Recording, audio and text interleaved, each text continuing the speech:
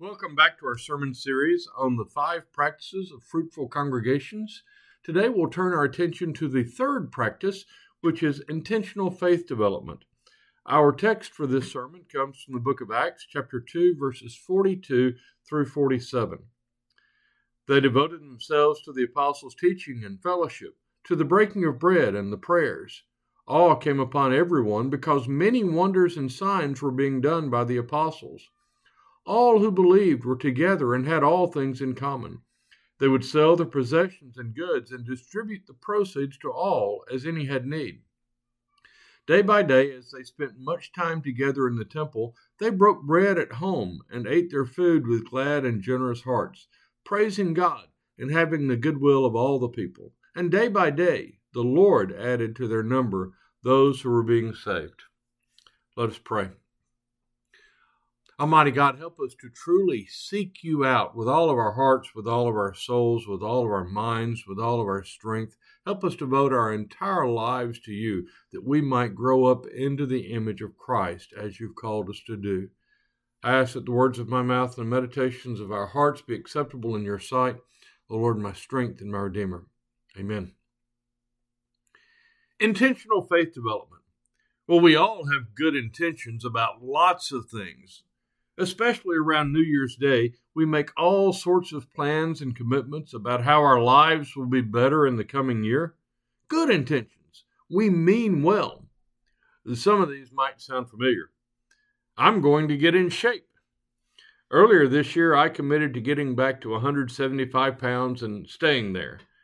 I've made progress, but there have also been lots of setbacks, and I'm still a ways away yet. There was vacation, and then we spent a weekend in New Orleans, and you can't diet in the French Quarter. It's just like against the rules. And then, of course, there's game day with chips and dip, and so many things tempting me to get off of the schedule, and too many times I gave in. We work hard on our health, but life happens, and sometimes we just give up. Or maybe we decide that we're going to keep the house clean or our car clean.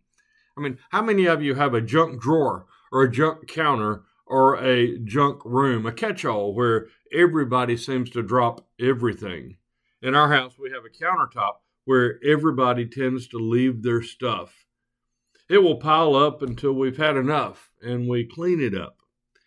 Once it's good and clean, we make bold statements. That'll never get that way again. Nobody's ever going to leave their stuff on that counter again. Well, guess what? Yep, old habits die hard, and we wind up leaving the mail and what we picked up at the store, and it piles up again. I keep promising myself that I will recover my piano skills, but that takes about a half hour a day of practice at least, so just not yet. Maybe when I get around to it. And you ever try reading the Bible through in a year? There are all sorts of plans out there that will tell you what passages you need to read to get through the entire Bible in a year. Lots of people start off in January with that desire to get through the whole book in 1 year. Most people give up by February or Leviticus, whichever comes first. The same thing often happens with our faith development. We want to grow in Christ. We really do. We want to grow deeper in our faith, and we even make some attempts. But it's hard work. You might think that regular attendance in worship and Sunday school would be enough. If we just show up every Sunday here for a couple of hours, then surely we're going to grow forward in our faith. We're going to more and more closely resemble Christ. You might think that's enough, but maybe not. There's some strong evidence backed by solid research that challenges the idea of spiritual growth through faithful church attendance. Christian Schwartz, a researcher, discovered, quote, the longer people are Christians and church members, the weaker their spirituality, commitment, and eagerness to grow, end quote. Let me repeat that.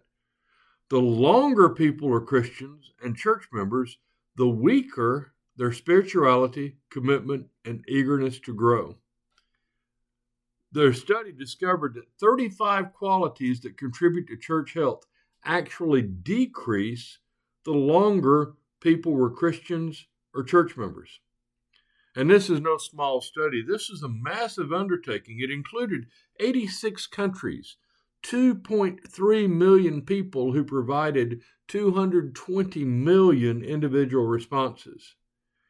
I'll share 3 results with you today that they discovered over a 20-plus year period. What they discovered in looking at committed, faithful churchgoers over 20 years is a decline in faith development. Let's take the statement, times of prayer are an inspiring experience for me. The people who responded affirmative to that over a 20-plus year period declined from 95% to new Christians to 50% 20-plus years later. So from 45% drop in those who said that times of prayer are an inspiring experience.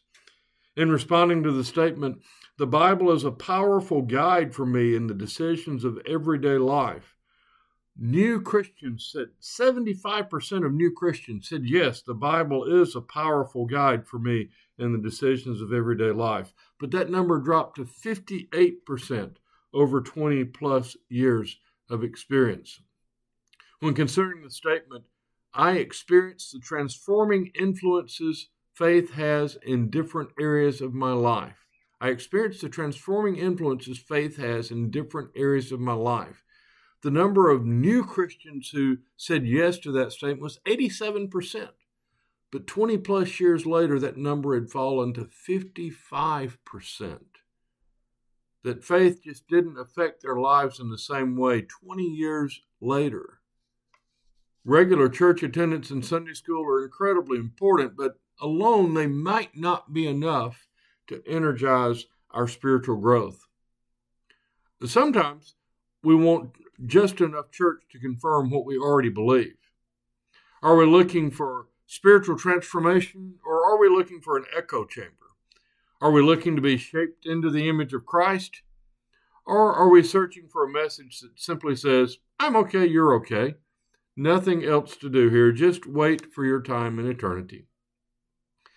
I had a small group in a previous church actively try to remove me as their pastor. They wanted to move me to a new church appointment. Their only complaint against me, though, was that I was too educated for their small town. Too educated a pastor for their small town. It just baffles me. Does anybody ever say those words about their medical doctor? Oh, I don't want to go to that doctor. He's had too much school. He knows too much stuff. He might get me too well, too fast. No, we never would say that. Do we ever say those words about our lawyer? No, we're being sued. We don't want a lawyer who's had too much training to represent us. They wanted no challenge, only confirmation that they were right. In another church, a woman bragged about her pastor. Bragged. He doesn't preach intelligence. He preaches the Bible. You see, sometimes churches are just not wired for faith development. Sometimes all we want out of church is confirmation that we're going to heaven and that we're already okay the way that we are. So we have to be intentional. If we're going to take a deeper walk with Jesus, we'll have to be intentional about faith development. Growing beyond where we are will require that we stretch ourselves. Try something that's a little bit too hard. Something that will require a little struggle and some extra work. If we want to grow in our faith, just like if I want to get my body stronger, I've got to push it through some difficulties. No pain, no gain. If we want to grow in our spiritual lives, we'll probably have to tackle some questions that are a little bit tougher. We'll have to approach some studies that are going to stretch our minds and spirits a little bit. Don't be afraid to challenge current beliefs, even current ideas about Scripture. Don't shy away from the tough questions, the big questions. In the first session of my Genesis class this fall, I posed a problem. According to what we know from archaeology and from biblical genealogies, the earth was created about 6,000 years ago. That's what the Bible accounts for, about 6,000 years of time. So according to all we can discern from the Bible, the earth should only be about 6,000 years old. But then I showed them a picture of a man-made tower built approximately 12,000 years ago in Jericho. So if you do the math, the tower was built 6,000 years before the earth was created. Well, of course, that doesn't work. Something doesn't add up. Those kinds of questions make you think and give you the opportunity to grow. Wrestle with that. What does that tower say about the Bible? Are we going to dismiss the idea of the tower altogether? Are we going to dismiss the Bible, or something else going on? Those questions help you to grow. Faithful, honest answers to that question will inform the way you read all of Scripture, if you're willing to grow. So this week, I want to invite you out of your comfort zone. Dare to wrestle with a theological question that makes you squirm. Discover why you believe what you believe, not just because your parents told you or the preacher told you, but why do you really believe that? If you need some good questions to ponder, I'll be happy to help. Just reach out. We're not going to accidentally grow up into the image of Christ. This week, let's choose intentional faith development.